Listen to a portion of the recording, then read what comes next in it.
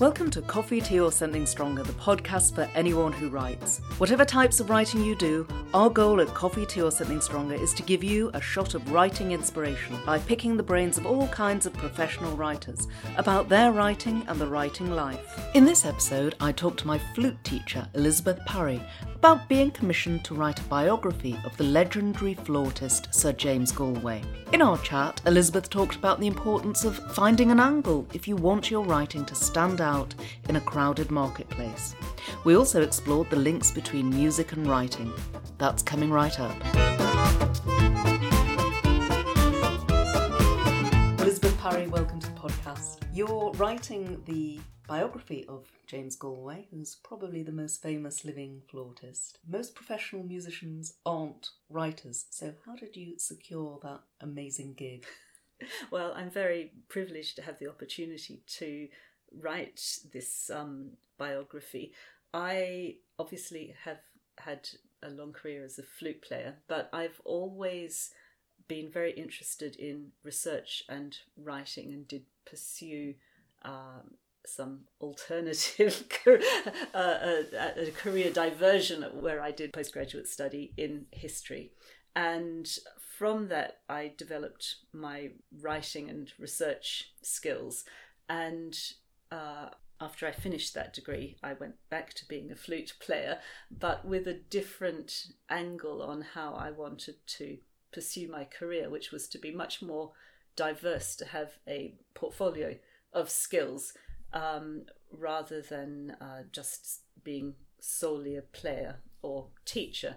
And so I began doing some academic writing, and I moved on to writing what you might call travel books, rather ephemeral, but nonetheless they took up quite a lot of time, and it was a very interesting process. And about 10 years ago, the two pathways converged in a very serendipitous way, where I became the editor of a leading flute magazine. So I was able to bring both my writing skills and my flute knowledge to bear on the project, and I edited that magazine for 8 or 9 years, and that involved not only commissioning contributions and copy editing them, but also very often writing articles myself. And as part of that process, I became friends at some point with Sir James and Lady Galway, and when they were looking for someone to write the biography to commemorate his 80th birthday, which is coming up later this year, they approached me with the idea, and I was obviously very pleased to accept the commission, and I've been working on it for several years now. I've had to pause for various other things that cropped up in life, and as is the way they yes, do. Well, that's right, and I think actually being flexible is a really important thing when you're self-employed or freelance, as I am entirely self-employed. I need to be able to build that flexibility into my schedule, because it's absolutely certain that things will crop up. And it's one of the benefits of being a writer, though, is that flexibility. Yeah, absolutely, and a musician as well, a freelance musician, because you can choose how you're going to work and when and where. So the project was paused for a while, and but during the period of researching it, I've been around the world actually meeting in particular the flute makers who have made some of Sir James's collection of gold and platinum flutes. I didn't want to approach it from a sort of biographical narrative angle, because he had in the past written a number of autobiographies or was worked with collaborators to do so. And I felt that his life story was, in fact, quite well exposed. So I came up with the idea that I would tell his story through the various flutes that he has used over time. So it's structured in sections around the flute makers that he was most closely associated with at those times, which means that the book is illustrated with extensive photography of his collection. And I went numerous times to Boston, which is a centre of flute making, and to Japan, to Denmark, and various other places to talk to flute makers who were closely involved with the flutes that he was using. And I've used that to structure the book. So one of the things that we often talk about as writers is the need to find an angle, and it sounds to me like you found an angle. Yes, and it gives me a good framework to work within. And of course, there's a big interviewing process involved in putting a book like this together. So I interviewed, as I said, all the flute makers, but I've also spent a considerable amount of time with Sir James and Lady Galway and other people who've been closely associated with Sir James's career, interviewing them and gathering the research, which is the foundation stage of writing the book. And I've written about probably 30,000 words. But surely the deadline is coming up with his birthday. I don't know when his birthday is. But... his birthday is at the end of December. Phew. Yes, I'm working quite hard on it. Yeah. Interviewing is obviously a very important writerly skill, but what would you say are the secrets to interviewing someone well? I'm very conscious that I'm interviewing you at this very moment. Well, I think... Actually, I mean, you go into the interview with an idea of what you want to talk about, but for me, it's all about letting the conversation flow freely. And I might have a broad outline of topics or questions, but it can easily veer way off topic. And of course, that is where the most interesting stuff comes from. So I do embrace that free flow in the conversation.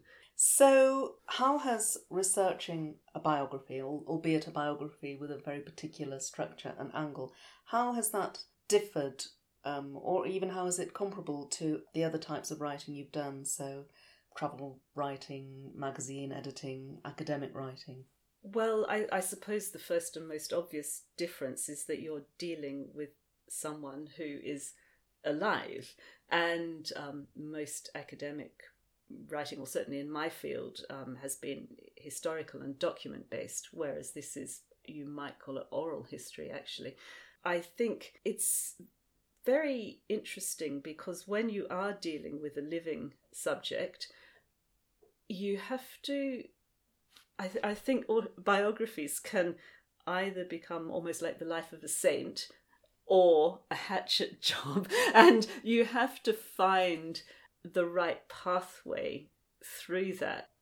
But I think by interviewing a range of people, you can, it's like different facets of a prism. You can shine light on it in different ways. So paint him not as a saint, but as a fully rounded human being. Yes. How do you feel your experience as a musician has informed your writing practice? I know certainly from my own experience and my own sense is that the best writing has a musicality. I'm wondering what your thoughts are on that. Yeah, I think that's very perceptive, and I completely agree with you. I see both my writing and playing as being very closely linked. First of all, there's a discipline to both of them actually. Being a musician takes a lot of practice over a lifetime, and it's something that you can never really let go. You don't arrive at a point where you say, I'm a musician now, I don't need to practice anymore. I've learned everything. No, I like to think that I'm always learning as a musician, and actually I particularly feel that as a teacher, I feel that I learn a lot from the process of working with my students. As a writer, I feel that you need to bring the same discipline to it and the same knowledge that you will at times not be very good, and that you need to practice and polish the end product in writing. That's obviously editing, but it's the same process as working on a piece of music and understanding how it works and how you want to play it and what you want to do with it. It's a creative evolution of every note and every word. And I agree with you that writing has a musical shape to it. And I very often read my writing out loud. I recommend it to all my students. I'm glad to hear that. I read it out loud because it's only then that you really get a sense of the melodic shape and cadence of the phrase. And you also become more aware of repetition and the general structure of it. Again, something that I bring very much from music is the sense of structure. This may be a diversion, but I have to say I've never had a writing lesson, but I do think the best writing lesson, I've never had a formal writing lesson, but I come from a family of absolutely voracious readers, and so I read extremely widely, and I think to be a writer you need to read widely. I think to be a musician you need to listen, and not only listen to your own instrument. Don't listen to one voice. I always recommend listening to string players and singers, actually, and different styles of music. And I think with writing you need to be a reader, and I think you need to read as many voices and styles as you can. But just going back to my only writing lesson, I recall being maybe 8 or so years old, and I'd been set some homework, which was something like write a story about your cat. And I'd sat at the table and I wrote, I like my cat is brown, or whatever. And my mother glanced at it and said, you need to make it more interesting than that. You need to change the shapes of the phrases. So start with something different, like, my cat is sitting on the windowsill. Sometimes she will come to me when she is hungry. And she opened my eyes to the idea that I could manipulate words to give them a richness of texture and shape, which is very much something that you also find in music. And that was my one and only and best writing lesson, and I never looked back after that. But those early lessons are so important. I'm very, very envious of people who grow up in musical households, because they've got that sort of ingrained in them in a way that I think when you come to music later in life, maybe it's harder to establish that. But my mum, like your mum, obviously loved words. Yes. My mother, she left school at 16, but she had an English teacher who imbued in her a love of language. And she used to read me, when I was about 5 years old, she used to read Shakespeare to me. And apparently I'd turn to her and go, I just love the sound of the words. Yes. And I think that... So you grew up inculcated in the richness and the rhythms as and well. the rhythms of the language. Yes. Yes. I don't entirely agree with you, though, that you can't come to music late. And I suppose the same would be true of writing. I'm very passionate about teaching adult students who are often dismissed as people who will not be able to learn as quickly as children, or who will never get to as high a level as children. And I actually really disagree with that. And the reason I think that is that adults have a much more developed neural network, and so which is usually the argument that's why we can't learn quickly. No, but it's like you've got more pegs to hang information on, and you might process it in a different way, but it's the role of the teacher to find a way that helps you to do that. And in my own teaching, I tend to be very analytical, and this is why I like teaching adults and teach adults exclusively, actually, because my approach to teaching adults is to listen, diagnose whatever the problem might be or how something could be improved, and then discuss it in quite analytical detail with the student and develop exercises and so forth. Whereas I find with children, they are really much more set up to learn by copying, and I find that very limiting and not as intellectually stimulating. And I like being intellectually stimulated. That's interesting. I think it's sort of part of the sort of wishing we'd learned music earlier thing. It partly ties into this idea of, well, you have an innate talent that is there early on, and when you come to something like music or writing later, then you don't have the talent. And certainly these are the sorts of unhelpful ideas that I try to address in my own teaching of writing, that I have a lot of people who come into my courses who have been told that they can't write at the age of 5, and this has been something that they've lived with for 40 years, and finally they want to kind of grasp with this. And I agree, you just need to be analytical, and anyone can be taught and shown how to write with the right feedback. Yes, I've never tried to teach anyone writing, but I'm sure that's true. And really, with both music and writing, I see them as processes. It's a lifelong process of development, and that may come in fits and starts. We probably all have periods where we stall a bit or become very stagnant, and I think it's important to stay creatively aware and creatively excited to get through those periods. And really, the idea of being a creative person is what drives me in both music and writing. I see them as they are outlets for something else that's inside me. It's just the tap that happens to be turned on at any particular time. And I think that intensely personal nature of it can actually create a lot of vulnerability in a student. If, for example, you're told that you can't write, it's like your very being is being attacked. Yes, and similarly with music. Yes, it's very damaging. But I think that we retain that vulnerability, and that's the root of performance anxiety, which I think most musicians suffer from. I certainly do. And the sense of being nervous about your next performance can be easily translated into a sort of fear of publication. It's that moment of having to put your innermost creative thoughts into the public eye.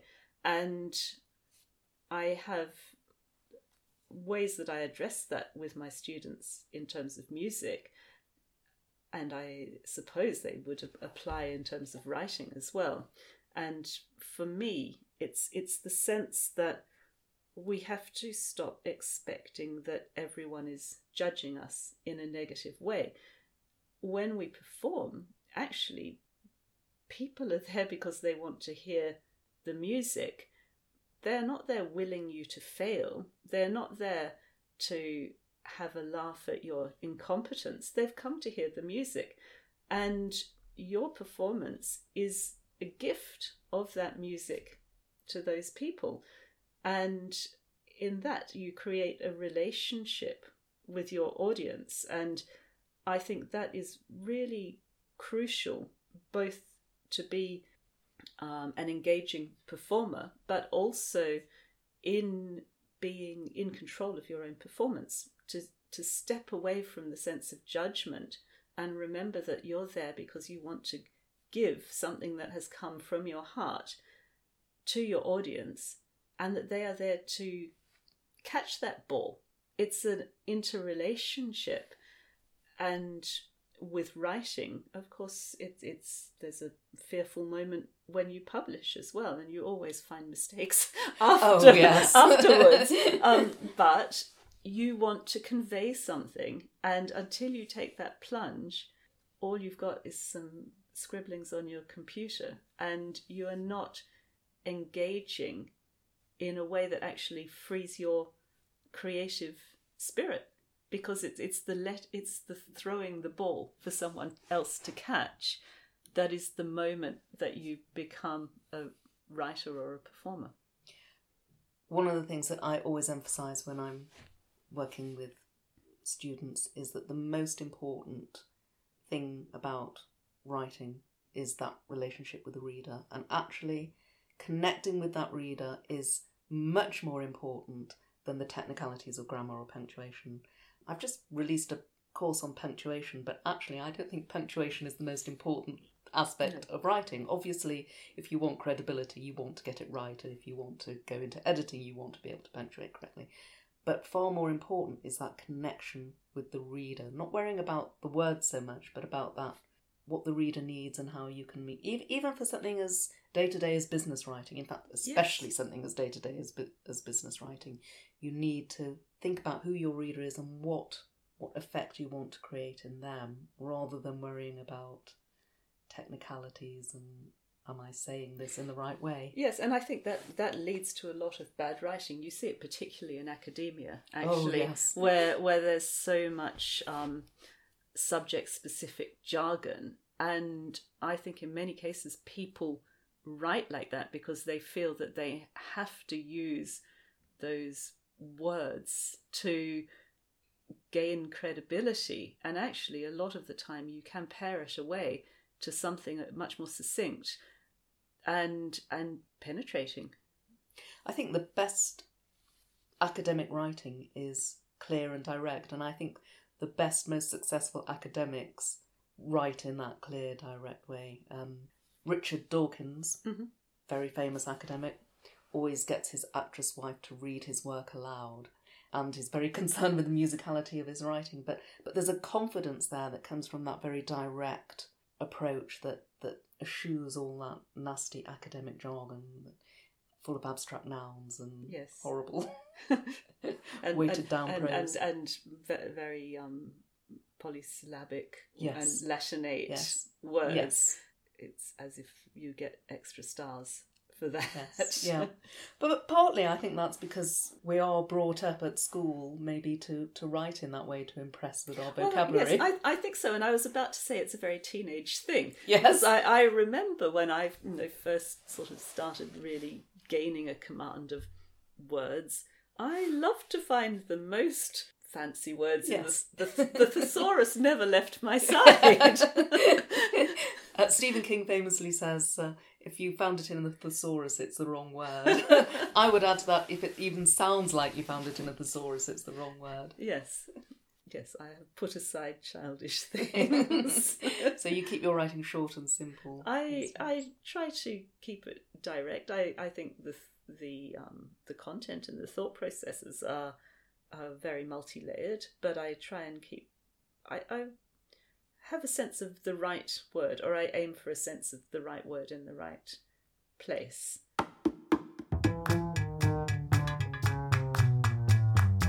Is this episode inspiring you to be a better writer? If so, visit my blog, goodcopybadcopy.co.uk, for a wealth of writing tips and to claim your free copy of my ebook, The 200 Writing Tips That'll Get You Writing Like a Pro. And if you're enjoying the show, do remember to subscribe and leave a review wherever you listen. Your support really means a lot to me because it helps get the show noticed. Now, back to the interview.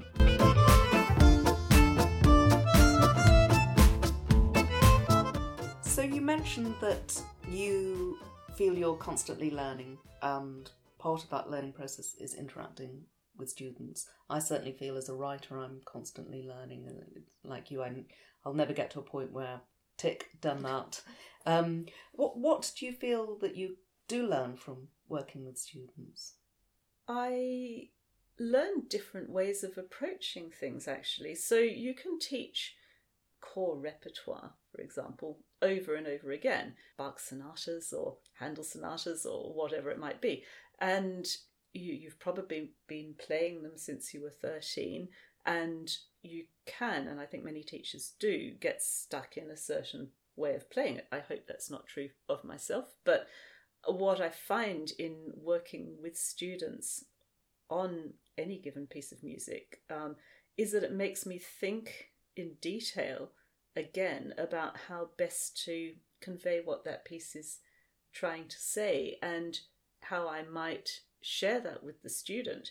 And of course they will bring their own thoughts on how they want to say something, but often if they're not very advanced in their development, they might be emulating other players, which is why I advise generally not to listen to other flute players, but to listen to other related kinds of music so that you don't pollute your own developmental process musically, because you do need to get right into the heart of the music. So I think I learn in that way because every student brings something new to a piece, and that makes me think afresh about how I want to deal with that with them. I also like to work a lot on technique with them, and that's led me to really examining in great detail my own ways of learning and the materials that I've used over time, and also it's led me to developing my own materials, which I'm doing more and more, because as I've reached that maturity in my own playing and technique, I feel confident to convey the way that I want, that I think would be helpful to learn it, rather than just sticking to the same traditional materials, of which there are many. Yes, and it's the same with writing. I think there's so much writing about writing that you could easily yes. use and draw on, but there's no one correct approach necessarily that works for everyone. Well, that's right, because everyone is creatively a different individual, and that's why we want to be creative artists in whatever medium we're working. I think that it's that sense, that desire to express something of ourselves through a creative medium that drives us. But necessarily, that's a very individual thing. So what as we can impart are the tools to be able to do that. But the journey is the students. Elizabeth Parry, thank you. It's been delightful talking to you. Before I let you go, I want to subject you to our quick fire round. First of all, what fuels your writing? Coffee, tea, or something strong? Much as I like a glass of wine, I definitely don't feel I write my best when I have one, and that is absolutely true of playing as well. I will never drink before I play. I've tried it. My embouchure no, goes all over the place. It's just, no, you can't. Although musicians are renowned for liking a drink, but we do ideally do that after the concert. Mm-hmm. Coffee is the answer. And when do you like to write? Are you a lark or an owl? Oh, I'm very much a morning person, yes. Do you plan or plunge? Do you draft a detailed outline, or would you dive right in? I am very keen on mind mapping. And you see, I don't get on with mind mapping. Right. I find I struggle to work out how you go from lots of blobs on a page to the sort of linear thing that's needed on a page. Yes, I'd be interested to know how you do right. that. I just use mind mapping to get a whole sort of vortex of ideas out of my head. Then I structure. If I'm doing academic writing, it's very structured. If I'm writing fiction, which we haven't really talked about. No, and that's a new enterprise for me, and it's very experimental, but that is very much more free flow.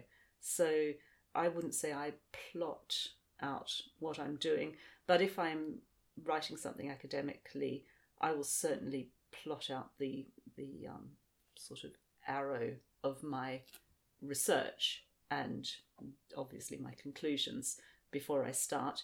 Other less rigorous writing, magazine articles, for example. I generally just have an idea and see where it goes. The answer is both of those things. Yes, I think both are suitable and appropriate for different types of writing and different projects.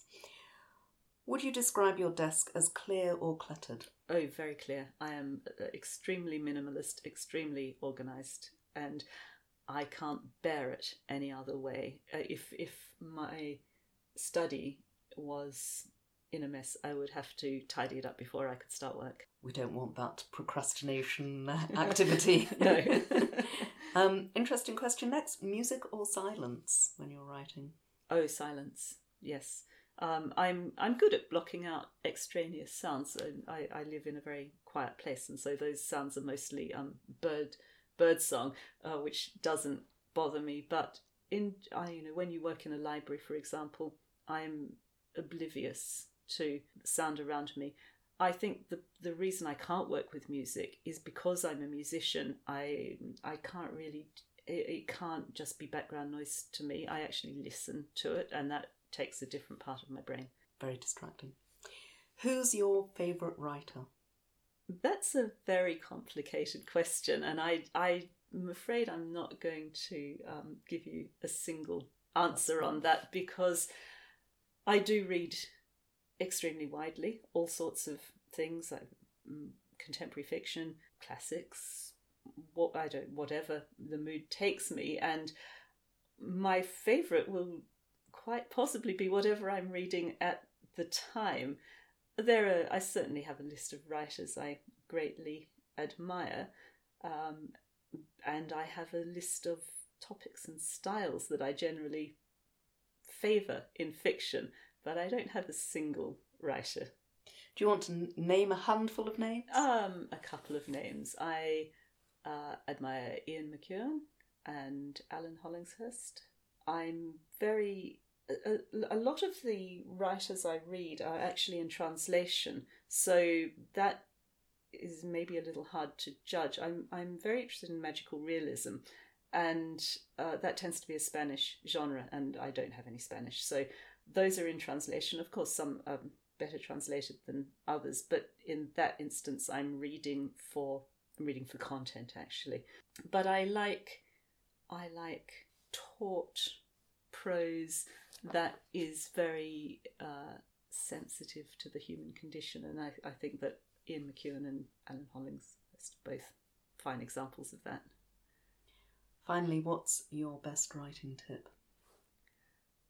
My best writing tip is a practice that I initially took from The Artist's Way, which is a book about uncovering your creative flow, and it's to start the day with a session of free writing. And at times I do that very religiously, and at other times I let it fall, but I find that when I do that is an extremely productive way for me to get the process flowing. So I think certainly writing every day is crucial, but for me, even if I know that on the agenda is some fairly serious non-fiction writing, I actually write very freely and imaginatively in those 20-minute morning pages. To overcome the fear of getting it out there. It releases the block, and also it helps you process things that maybe you didn't even know that you were dwelling upon. It's a process of release and self-investigation that is quite perhaps it's getting in touch with the subconscious, and because I think that's where all the most interesting expression comes from, that's something I very much want to do. Elizabeth Parry, thank you so much. It's been very interesting. It's been a great pleasure, Claire. Thank you for inviting me.